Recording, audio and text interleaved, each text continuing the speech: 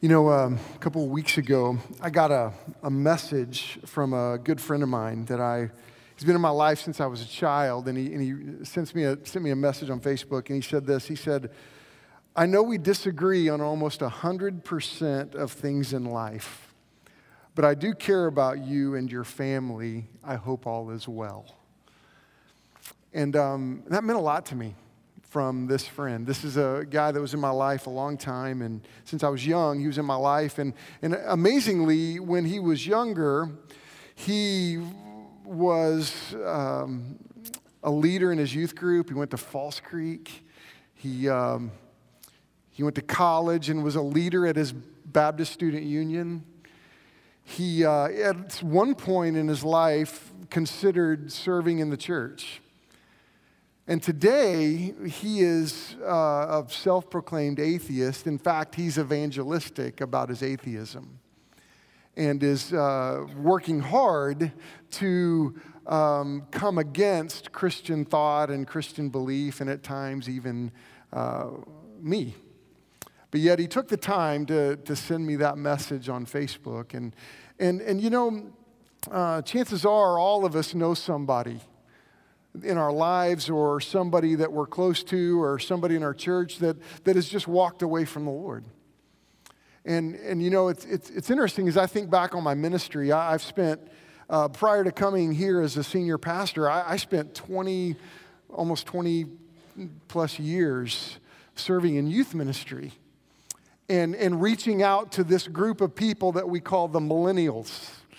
And the millennials, I felt like in many ways, I raised up a bunch of them. And you know, when you look at statistics with millennials, a lot of them are prodigals. They're walking away from the church. You see, there's a statistic recently, I'm working through a book right now that in preparing for our November series on evangelism and reaching out to people. And you've heard that term, and you hear it a lot right now in our election cycle, the term evangelicals. Well, evangelicals represent a group of people that are those that would say that Jesus is the only way to heaven, that the Bible is the authoritative Word of God, that there's not multiple ways to heaven, it's only through faith in Christ alone. Those would be evangelicals.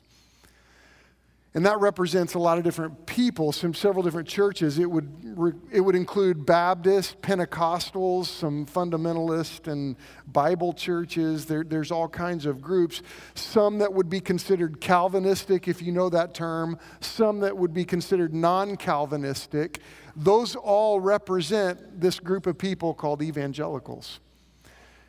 And I read a statistic this week that said that roughly 260,000 millennial evangelicals are walking away from the church every year. And it's startling. It's incredible. And we've got to do something about that. We've got to do something about our own heart when we're tempted to walk away. Because the truth is, life is difficult. Life throws us some curveballs at times. And there are many times, if we're honest, that we would wonder, should we walk away from this? Should we walk away from our faith? And this morning, we're going to turn our attention to 1 Samuel, and we're going to look at the life of Saul. And it's in 1 Samuel 16 is this transition period between Saul and David.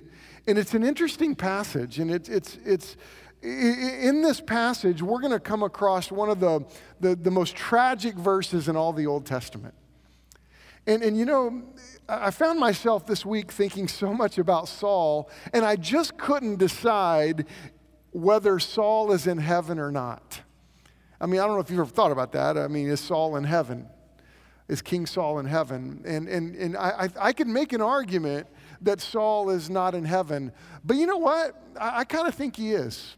I think Saul is in heaven. I think he represents this incredible picture of a believer that walks away from the Lord.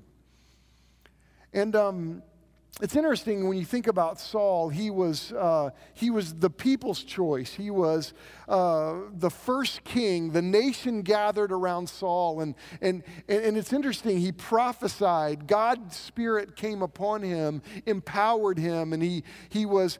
Some people said, "Is Saul one of the prophets?" Because he would prophesy about the Lord, and he was this incredible leader. He was very gifted, but yet he had a disobedient heart. He was disobedient. And he just couldn't get away from rebelling against the Lord. And you know, early in his life, there was this spiritual fruit, but rebellion wrecked his life and wrecked his entire family. And I want you to know something. That's what rebellion does. Rebellion against the voice of the Lord wrecks you. Jesus said in John chapter 10, verse 10, incredible verse. He said, "The thief comes but to steal from you, to kill you, and to destroy you." And when you step outside of God's plan for your life, that's the result. Satan steals your joy. He steals from you. He kills you. He destroys you. It's devastating. But Jesus said in John 10:10, "But I have come that you might have life and have it to the full." And then the reality is following Christ is the best thing we can do. And Saul is this incredible picture of this man that knew the voice of God. He knew the blessing of God, but yet he kept rebelling against the Lord. And this morning, I pray that as we confront this, we can just get in the middle of this story and learn what it looks like to go from rebellion to obedience. Because I thought to myself, what would I have said to Saul? Stand with me and let's look at 1 Samuel 16. We're going to start in verse 14, and we're going to unpack this today quickly. But verse 14 says this, "Now the Spirit of the Lord departed from Saul, and a harmful spirit from the Lord tormented him. And Saul's servants said to him, 'Behold, now a harmful spirit of God is tormenting you. Let our Lord now command your servants who are before you to seek out a man who is skillful in playing the lyre. And when the harmful spirit from God is upon you, he will play it, and you will be well.' So Saul said to his servants, 'Provide for me a man who can play well and bring him to me.' One of the young men answered, 'Behold, I have seen a son of Jesse, the Bethlehemite, who is skillful in playing, a man of valor, a man of war, prudent in speech, a man of good presence, and the Lord is with him.' Therefore Saul sent messengers to Jesse and said, 'Send me David, your son, who is with the sheep.' And Jesse took a donkey laden with bread and a skin of wine and a young goat and sent them by David his son to Saul. And David came to Saul and entered his service, and Saul loved him greatly, and he became his armor bearer. And Saul sent to Jesse, saying, 'Let David remain in my service, for he has found favor in my sight.'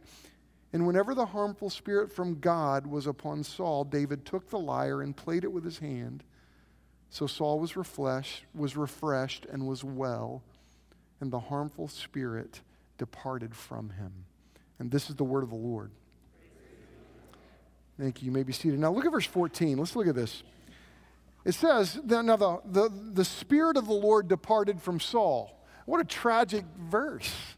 What a tragic moment. I mean, I've thought to myself, oh, Lord, I pray that your Spirit never departs from our church. I do think there are churches that the Spirit of God has departed. And may we always be hungry to please the Lord. And may we always be a church that longs for the Spirit of God to move us and to lead us. It's interesting because you've got to understand this, because the way God relates to an Old Testament person is different than the way he relates to a New Testament believer. Now, for example, when we come to know Christ, when we were saved, the Spirit of God indwelled us as a believer. It all changed when Jesus rose from the dead and gave us his Holy Spirit. And in the New Testament and the Old Testament, you see the Spirit of God relating differently to us. Now for us, the Spirit of God comes into our heart and dwells with us forever. He never leaves us. And we know this because Ephesians chapter 1, verse 13 and 14, we studied this, but it says, you were included in Christ when you heard the word of truth, the gospel of your salvation. You were marked with a seal, the promised Holy Spirit, who is a deposit guaranteeing your inheritance. Now, the truth is, when the Spirit of God indwells you, He never leaves you. But at the same time, we can quench the Spirit. We can rebel against Him. We can push Him away. And we can. And we shouldn't. And this is why we're learning the value in this series of surrendering. We just sang that song, Lord, I Surrender. We sang that kind of harsh song today about the prodigal, about come back. And we are moved to think about these things and come back and to surrender to the voice of the Lord and say, Lord, you are on the throne. You are God of our lives. You're Lord of our lives. That's who we are. And you see Saul struggling with this. You see in chapters 10 and 11 that the Spirit of God came upon him, moved mightily in him and through him. He accomplished great things. He prophesied. You see all these things going on. But in this story, and I want you to hear this, you see a fundamental truth that God will not empower a rebellious heart. I want you to know that. That if you are bent on rebelling against the Lord, He won't empower you. God doesn't do that. And part of disobedience, we experience the discipline of God. And it's important for us to consider and be quick to come back to the Lord, to be quick to obey His voice, to be quick when the Lord speaks that we listen to Him. And we say it like this here, that when God moves us, we're quick to move. This is why I like standing in worship. This is why I don't like just sitting and spectating. No, we're standing, participating. This is why we give invitations at our church, because when the Word of God is preached and God's Spirit moves, we're quick to respond to His voice. And it reminds me, this whole story reminds me of that incredible challenge in Hebrews 4, verse 7, where he says, look, today if you hear His voice, do not harden your hearts. Saul is this incredible example of a hard heart. Well, the first thing about Saul, if you have your notes, follow along, because I want us to catch these today. Number one, about Saul refused to change. Saul heard God's voice. He heard Him. God was moving. God was speaking to him. You see it in this story that the Spirit of God departed from him. But you also see a God that continues to pursue Saul. Because what happens here, the Spirit of God departed from him, and a Spirit of the Lord came to torment him. You know, there's a lot of debate on, is this a demon? Is this Satan? It's a spirit from the Lord. You know, and I think that, like, I have a buddy that that's a pastor in Stillwater. And when I first met him, he was away from the Lord. And he describes, as he was at OSU and living this life that he shouldn't have lived, as he laid down at night and he looked up at his ceiling, he was like, man, something was not right. He was compelled to go back. He was miserable. You know, that's where Saul is. He's miserable. And these men around him are going, hey, look, we need to get you some help. And but Saul had this idea that he refused to change. He chose to believe that God's plan wasn't the best plan. He got sucked in to temptation. We looked at this in James 1:14 when we studied the book of James. It says, each one is tempted when by his own evil desire he's dragged away and enticed. And I want you to understand something. If you find yourself in this moment of rebellion, in this moment where you're like, I think I'm going to bail on my faith. I think I'm going to walk away from the Lord. There's something you can do. And I want you to write this down right under this point. If you're there, like Saul refused to change, we've got to decide it's time to change. And this is something I pray you do. If you're at a point where you're like, I'm gonna walk away, I pray that you make the decision, wait, I've got to make some changes. It's time to change. You know, I can't do what I really don't want to do, right? I mean, I didn't really want to run this morning when my alarm went off at 5. I was like, oh, it's cold, it's 51 degrees, I don't really want to. You know, there are times that we've got to make decisions to change. And this is what Saul should have done. And you can play games with change, but change will never happen until you decide to do it.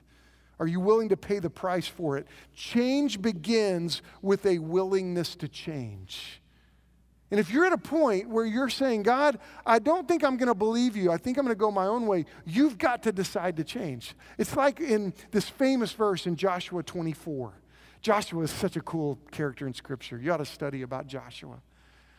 But he writes this, and if it's evil in your eyes to serve the Lord, choose this day whom you will serve. And then he goes on at the end of that verse, but as for me and my house, we will serve the Lord. And then this is Joshua giving this incredible speech. He's like, choose. Who are you going to serve? And that's a great question for us to ask. Who are we going to serve? And I pray that we come to this realization that we've got to serve the Lord. And that's where Saul was. Saul needed to come to this moment, and Samuel said this to him. God brought David into his life, and David was this incredible example, and we're going to track this over the next couple of weeks of David and Saul's relationship that was incredible. There are incredible lessons to learn here. But bottom line is, Saul, he refused to change. And we shouldn't do that. Let's decide to be people that say, God, we will change when we need to change. We will allow your Spirit to lead us. Now look at verse 15. Saul's servant said to him, behold, now a harmful spirit from God is tormenting you. This is interesting.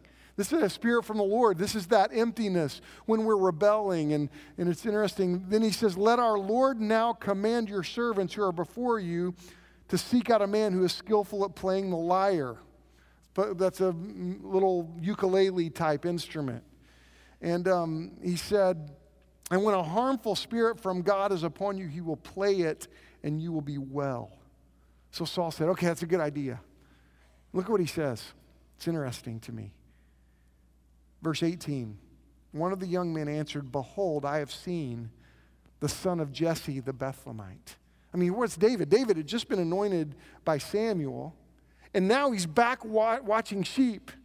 But this is how God keeps his word. God is faithful to do what he says in the life of David and in the life of his people. And God brings David to the forefront. And they said, wait, there's this guy that's watching sheep. How we knew him, we didn't know. We don't know. But this is what he says about him. He is skillful in playing. I mean, David was always carrying that around, probably one of those guys that's playing guitar all the time. I have a son like that. He says he's a man of valor. There's something solid in this kid. I don't know how he knew this. He was a man of war. Somehow they knew David was a kid. He's probably a teenager, but they thought, man, he can fight. Well, he's a man of war. He's prudent in speech. A man of good presence. He looks good. But look at what he says. And the Lord is with him. Isn't that interesting? These men are around Saul, and they go, you need somebody that the Lord is with them. That's what you need. And that's what we are. I want you to know the lost world looks at Christians that really walk with Jesus and go, man, we need that. We need the power of God. You know, it's probably why, I'm not going to go into political things. That's too crazy right now. But point number 2, I want you to see what Saul did. Saul ignored God's glaring presence. Here's Saul, and he's got a kid around him that is put right in his lap, that the Lord is with him, but Saul ignored God's presence, God's glaring presence. And I love it how in the midst of Saul's rebellion, God continues to seek him, continues to put people around him to point him to what's right. he puts a worship leader right next to him. A kid that was gifted at worshiping the Lord.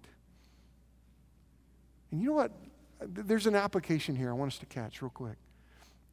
We need to allow worship to change us. Will you allow worship to change you in your life? See, Saul refused to allow worship to change him. And it's like Romans 12:1-2 says, I appeal to you, therefore, brothers, by the mercies of God, to present your bodies as a living sacrifice, holy and acceptable to God, which is your spiritual worship. Do not conform to the pattern of this world, but be transformed by the renewing of your mind, that by testing you may discern what is the will of God, what is good and acceptable and perfect. And see, when we come together to worship and we gather around the Word of God, God changes us. And what we have to be is people that worship the Lord and allow Him to change us. But so often when we come to worship, not just in this room, but even personal worship, we come and say, Lord, I'm going to do what I want to do. But like we just sang, I surrender. Now that's worship. When we come and say, Lord, we come and surrender to you. And Saul refused to do this. And I want you to see that when we study the Word of God and when you come into this room and God speaks to you, there's a reason. God wants to change you. Me too. When I preach here, I'm not preaching at you. I'm sitting with you. We're sitting together around the Word of God going, man, we need to follow this. This is a great plan. Let's follow him. And it's interesting how this unfolds. Verse 19, look back at verse 19. It says, therefore Saul sent messengers. And Jesse sends David, verse 20. And in verse 23, look how this unfolds. Whenever the harmful spirit from God was upon Saul, David took the lyre and played it with his hands. So Saul was refreshed and was well, and the harmful spirit departed him. And so what's happening is, as Saul is in his state of rebellion, he's determined to not follow the Lord, and the Spirit of God said, okay, I'm done with you. And I want you to know, all of us can go too far. All of us can put our hand in the face of God and say, God, I'm not going to follow you, I'm not going to follow you, I'm not going to follow you. And God will get to the point and say, all right, you can have it. You can go your own way. And see, what we've got to understand, we got to turn around before then. And so point number 3, you see a lesson from Saul here. Saul's worship was inconsistent because when he would come into the presence of God with David and he would play, he would be refreshed. And the Bible says he was well. But then he would go back to his rebellious heart. I'd go back to doing his own thing. And see, this is the lesson that I pray we catch here, that we're called to connect with Christ every day. And this is why I don't want you to, this should not be the only time you open the Word. Absolutely, as your pastor, I've got to make sure that we know the Word of God and that I preach the Word of God. And we're going to do that. I believe that. But we've got to study and connect with the Lord every day. It's like that's what David did. That was his example. Like Psalm 145, 1-3, David writes, I will extol you, my God and King. I will bless your name forever and ever. Every day I will bless you and praise your name forever and ever. Great is the Lord and greatly to be praised. And his greatness is unsearchable. And I don't want you to miss this calling that you and I have to come to the Lord every day. Learn to walk with the Lord. Learn to have a quiet time. Learn to spend time with the Lord. Learn to worship every day.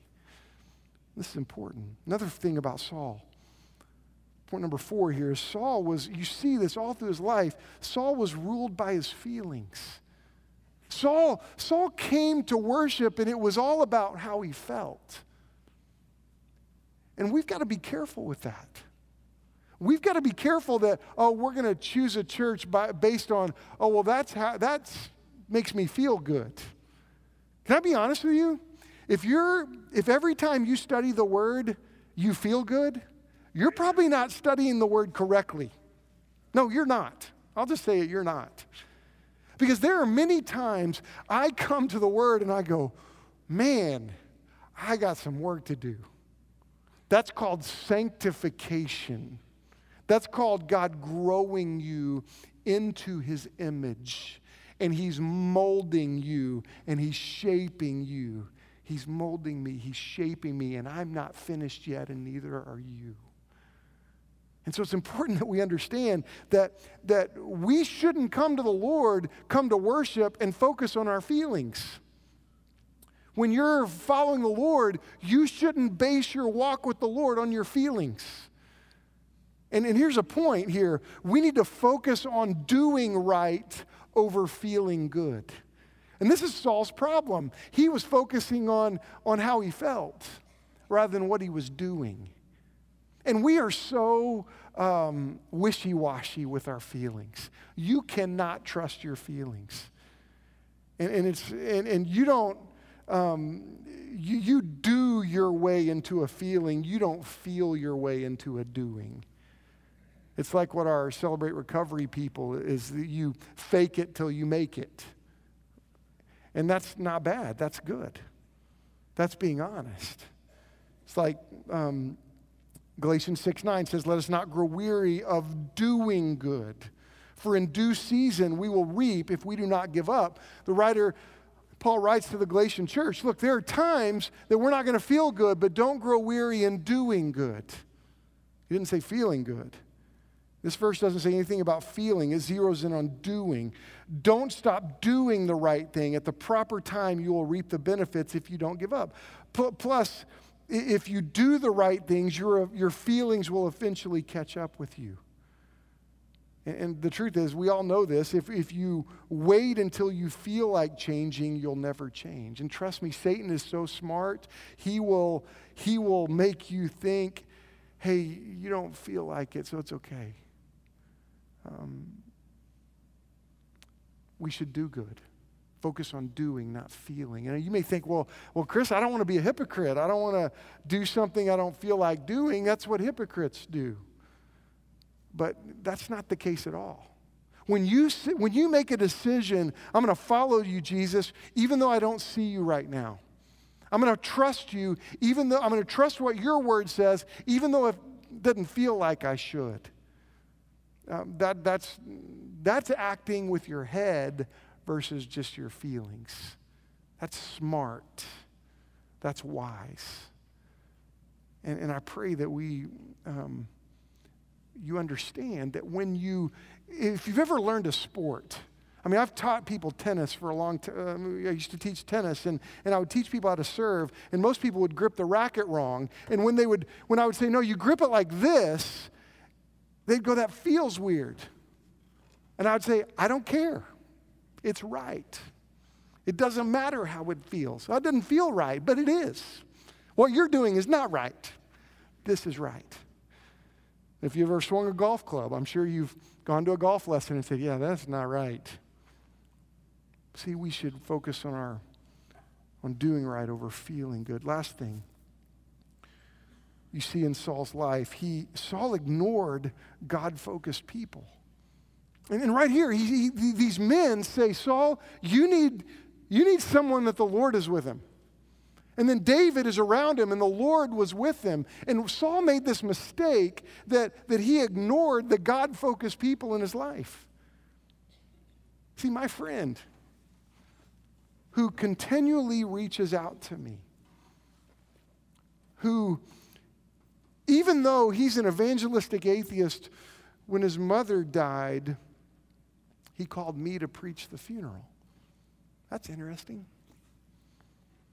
You know, what's interesting is this is what God does. When we're in this state of rebellion, He will be faithful to put God-focused people around us. So here's the point for us. Here's an application. We need to pay attention to Christ-focused friends.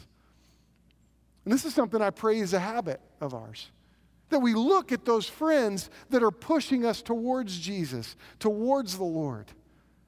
And I love what Proverbs 27 is a great, all of Proverbs is really great. Proverbs 27:6 says this, faithful are the wounds of a friend, Profuse are the kisses of an enemy. If you've got a friend that's willing to wound you, to push you in the right way, my advice to you is that you keep that friend.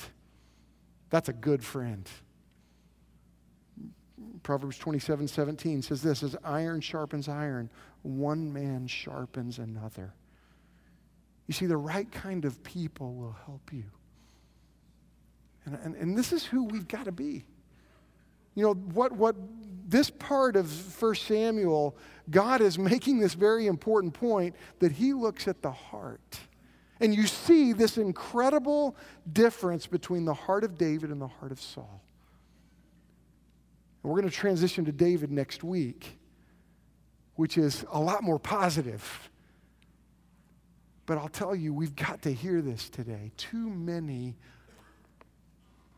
of our kids, our grandkids, our friends are walking away from the Lord.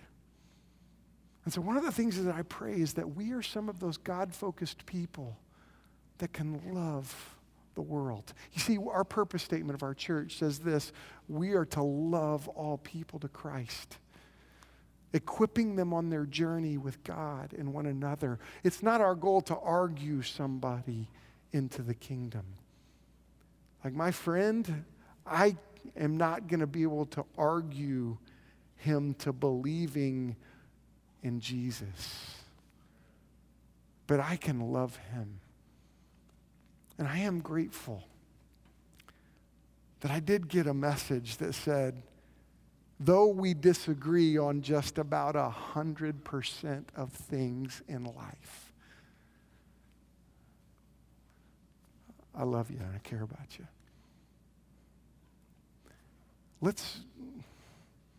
If you're here today and you're like, man, I think I'm done with my faith, it is not an accident that you are here.